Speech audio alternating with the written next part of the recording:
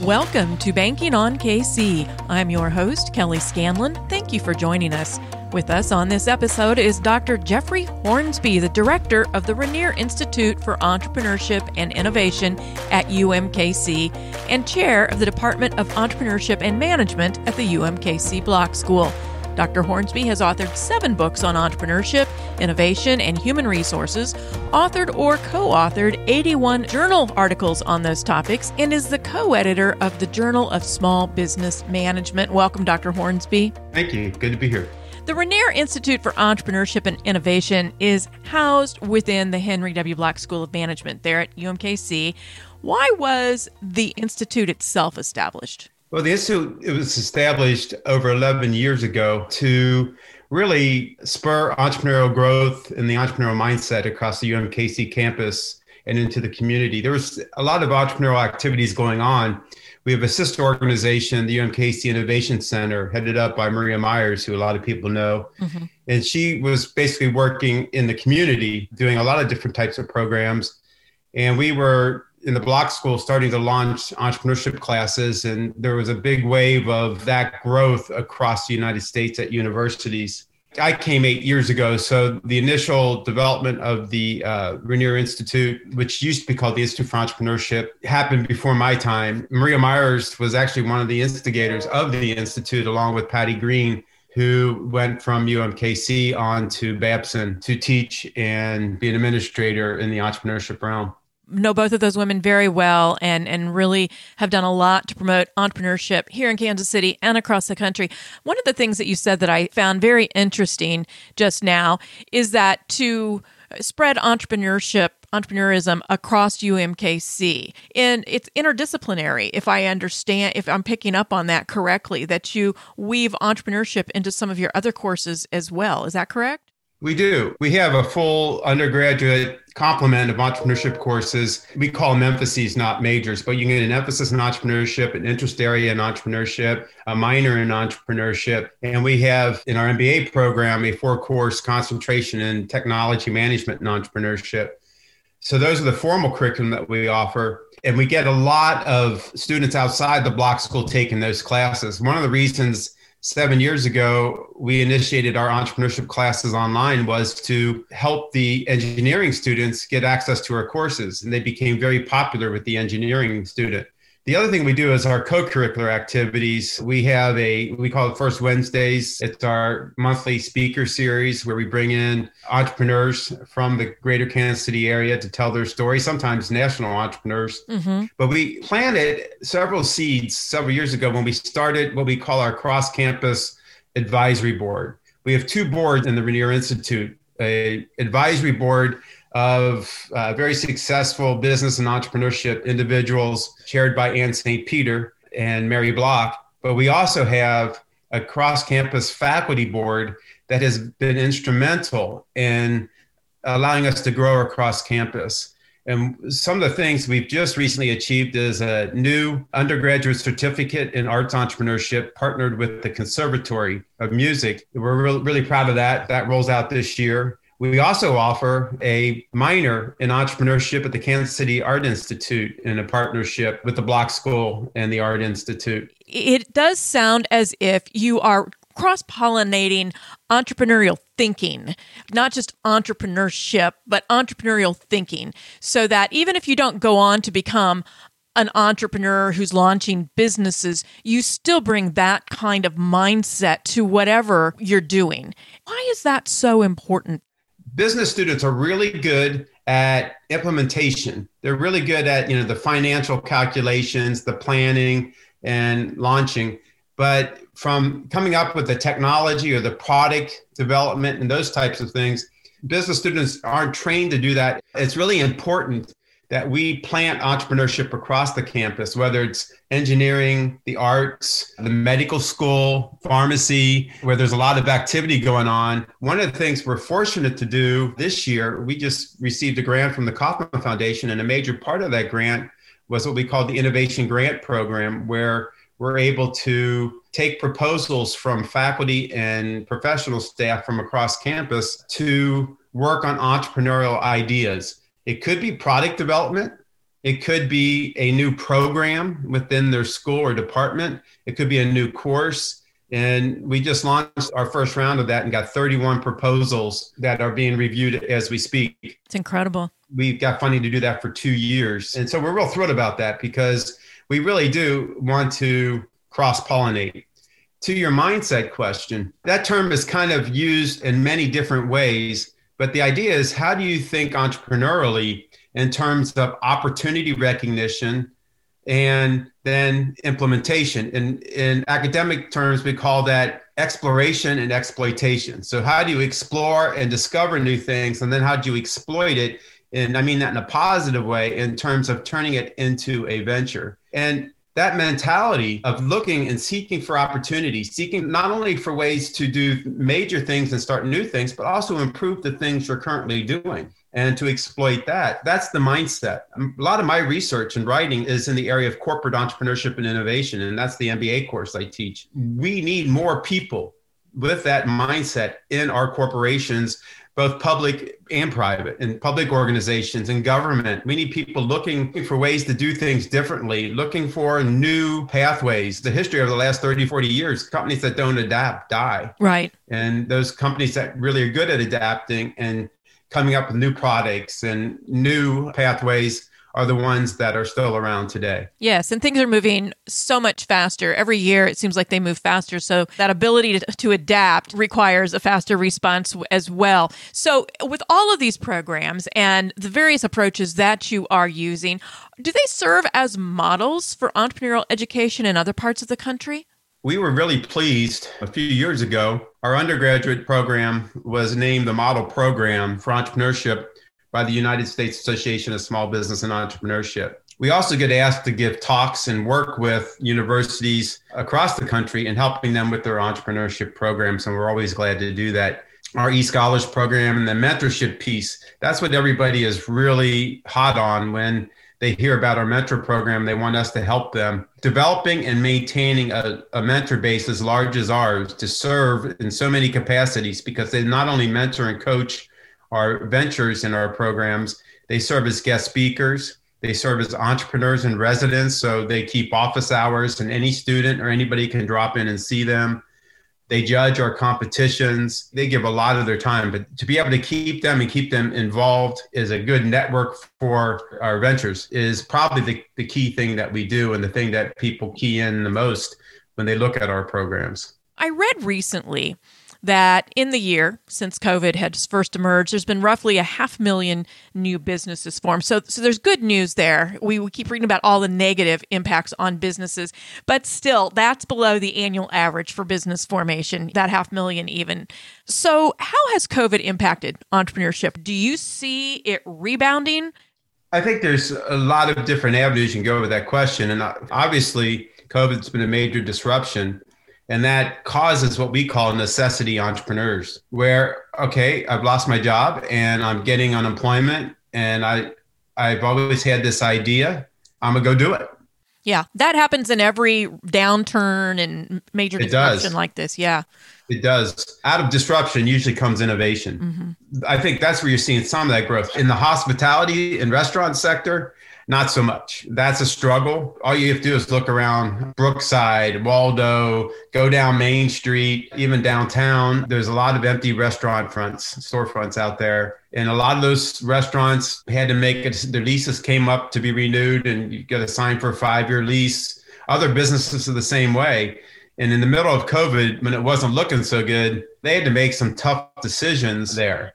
Then others just, you can't financially hold on for a year. Most small businesses are cash flowed businesses. Most small businesses, they bring in funds, they pay their employees, and then there's a little left over for the owners to live on, and they're keeping it pretty close to the vest. It doesn't take much in terms of the disruption in business operations to take them down a path that can lead to closure. Yeah, it's the business version of living paycheck to paycheck for so many small businesses. Yeah, exactly. And the issue is how many of those can come back? It'll be interesting to see because commercial real estate is starting to struggle, especially in office space and retail space. Some of that was happening before COVID.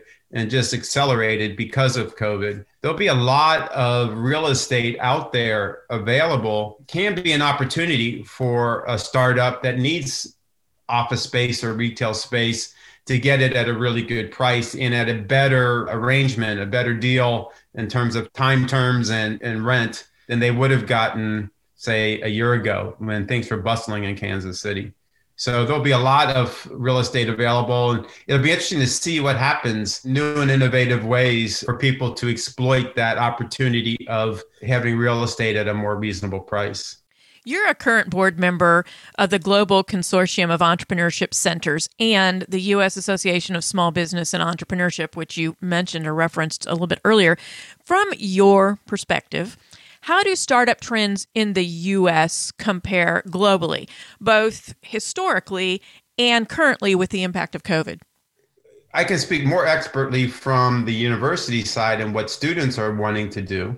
And there is a heightened interest in entrepreneurship by college students at all levels, and students wanting to take a chance and do their own thing and grow their own business. Probably 20 to 25% of the students that want to start a business really should be starting that business. We teach and we want them to practice, and we want them to learn, but they just don't have the right idea or the right team. A good group of our students do, and they really work at it through their educational experience over the 4 years or so, and they launch and they do very well. What we want to do is build the competencies of our students so that when they have the right idea and the right team of people, they are ready to launch. And we see that by tracking our students. For university students, and even in the high school, you can just look at Blue Valley CAPS and Northland CAPS, you see a lot of interest in entrepreneurial activity.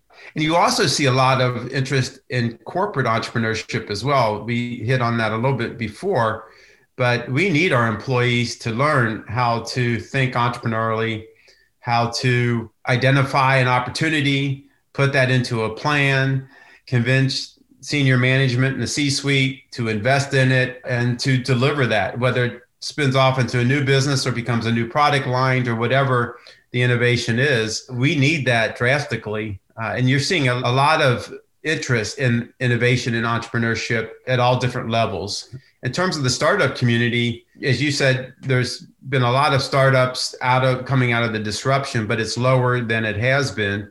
Part of that is COVID freezes people. If you were thinking about leaving your job and starting a venture, probably did not do it yet because you had the opportunity to keep earning an income. People aren't changing jobs as readily because of COVID.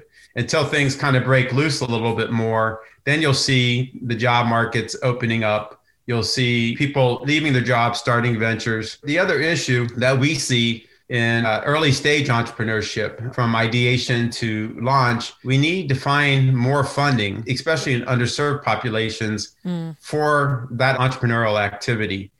For proof of concept, product design and development, and those types of activities. That's a big need. Some of that's been addressed with some programs, but Kansas City as a whole needs to continue to work on that. And most major cities need to do that more and more to really spur on entrepreneurship in the community. I know here in Kansas City there is a large focus on it, and that Casey SourceLink does an annual report on the state of funding for entrepreneurship in Kansas City. Another interesting trend that has been evolving is that changing student profile. That traditional student who's fresh out of high school, puts in 4 years of study and then graduates around the ages 20, 21, and then, they go off and start a career. We're not seeing so much of that anymore. I mean, it still exists, obviously, but we're starting to see that evolve. Talk to us about what you're witnessing now in terms of that student profile, and what are the drivers, and then what are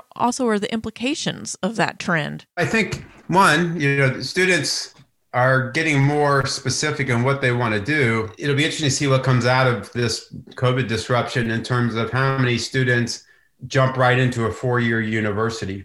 And there's other trends too, because of the expense of going to university. There's people taking a year off to work or going to junior college. The traditional, once you go to university, graduating and getting a job. Why I'm very pleased. The block schools increased their placement rates dramatically since I've been here. which is always a good thing, that employers in the greater Kansas City community want to hire our students. Students are looking for more socially oriented activities to get involved in. We call it social entrepreneurship, entrepreneurship for the greater good. Right. Conscious capitalism.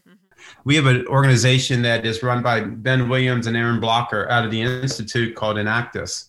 Enactus is a international organization that focuses in on social entrepreneurship. Our Enactus team came in second in the country last year. They work on social programming that has an entrepreneurial bent to it. And every Enactus chapter has to come up with 3 or 4 projects a year where they do social ventures. When we look at our social entrepreneurship classes, when we look at the amount in our business plan and pitch competitions, the amount of social ventures that we're getting is increasing every year. We're real pleased by that. Only good comes from that. You can have a great social venture that also makes money. How can Kansas City businesses work collaboratively with the Rainier Institute to create a better business environment, a stronger workforce, and ultimately a more vibrant Kansas City?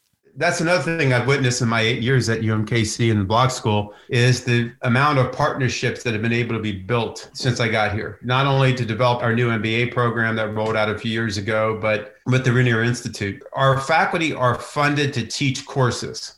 So we get money from tuition and there's state support there. We have to raise all our money, the soft money, to run our entrepreneurship programming that is non-tuition driven. So that's clearest path to help us is through supporting our programming. We're going to roll out with our first Wednesdays. We're going to start looking for sponsors of those speaking events that happen the first Wednesday of every month. We want to start a high school program. We're going to start looking for funders for that. Obviously, that serves the university in many ways. One, we get students turned on to entrepreneurship earlier. Mm-hmm. We get students interested in UMKC earlier. The idea is that if they start, in a sense, practicing and doing entrepreneurship in high school, when we get them to college, they're a lot of them are really sharp. We've seen that with some of the CAP students we've had. That kind of support could be really helpful. But the other type is it's not just treasure, it's time and talent as well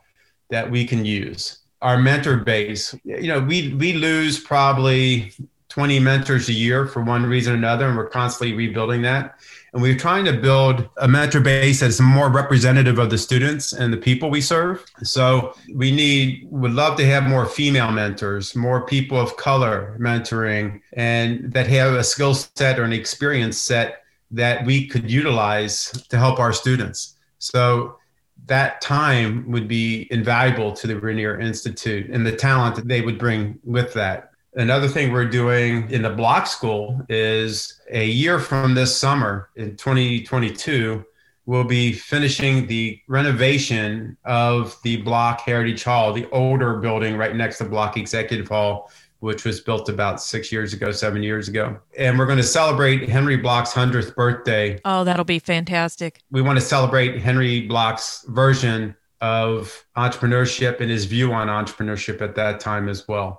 It's so many good things going on there and so many ways to get involved, as you just described. Mm-hmm. For someone who would like to reach out to you or to the Rainier Institute because they're interested in some of the things that you've said today, what's the best way to do that? Well, they can reach out to me and they can reach out to Laura Moore is our program manager. She's the Elmer's glue of the unit. You can go on to the Rainier Institute website at UMKC, and from there you can reach any of us. Our names and emails are all there. And we'd love to hear from you. And if people have ideas, thoughts, or any way they can support us, we would love to hear from them. If they're thinking about starting a venture, we're always glad to route you to the right pathway for what you're trying to do. UMKC.edu. Go out there and you'll be able to search and find Dr. Hornsby's name and get in touch from there. You are doing such great things, building a future, building the next generation of business leaders. Thank you so much for all that you do, Dr. Hornsby, and we appreciate your time today. Thank you. Glad to be with you. This is Joe Close, president of Country Club Bank. Thank you to Dr. Jeff Hornsby for being our guest on this episode of Banking on KC. A decade ago, in 2011, Kansas City set a goal to become America's most entrepreneurial city. Truth be told, entrepreneurship is ingrained in Kansas City, dating back 200 years to 1821, when Francois Choteau established a trading post here. That entrepreneurial spirit has persisted throughout our history, and it's what will carry us into the future. As Jeff pointed out, you don't have to launch a venture to possess an entrepreneurial mindset. To think entrepreneurially means to seek out and recognize opportunities and then act upon them. Whether it's launching a new company, moving an existing company forward, or improving conditions within a community. Country Club Bank was founded with an entrepreneurial mindset and spirit. We understand the excitement that follows the birth of new ideas. And we understand and have experienced the hard work and happy fatigue that's part of bringing those ideas to life. In short, we understand entrepreneurs and we welcome the opportunity to discuss your entrepreneurial vision with you. Thanks for tuning in this week. We're banking on you, Kansas City. Country Club Bank, member FDIC.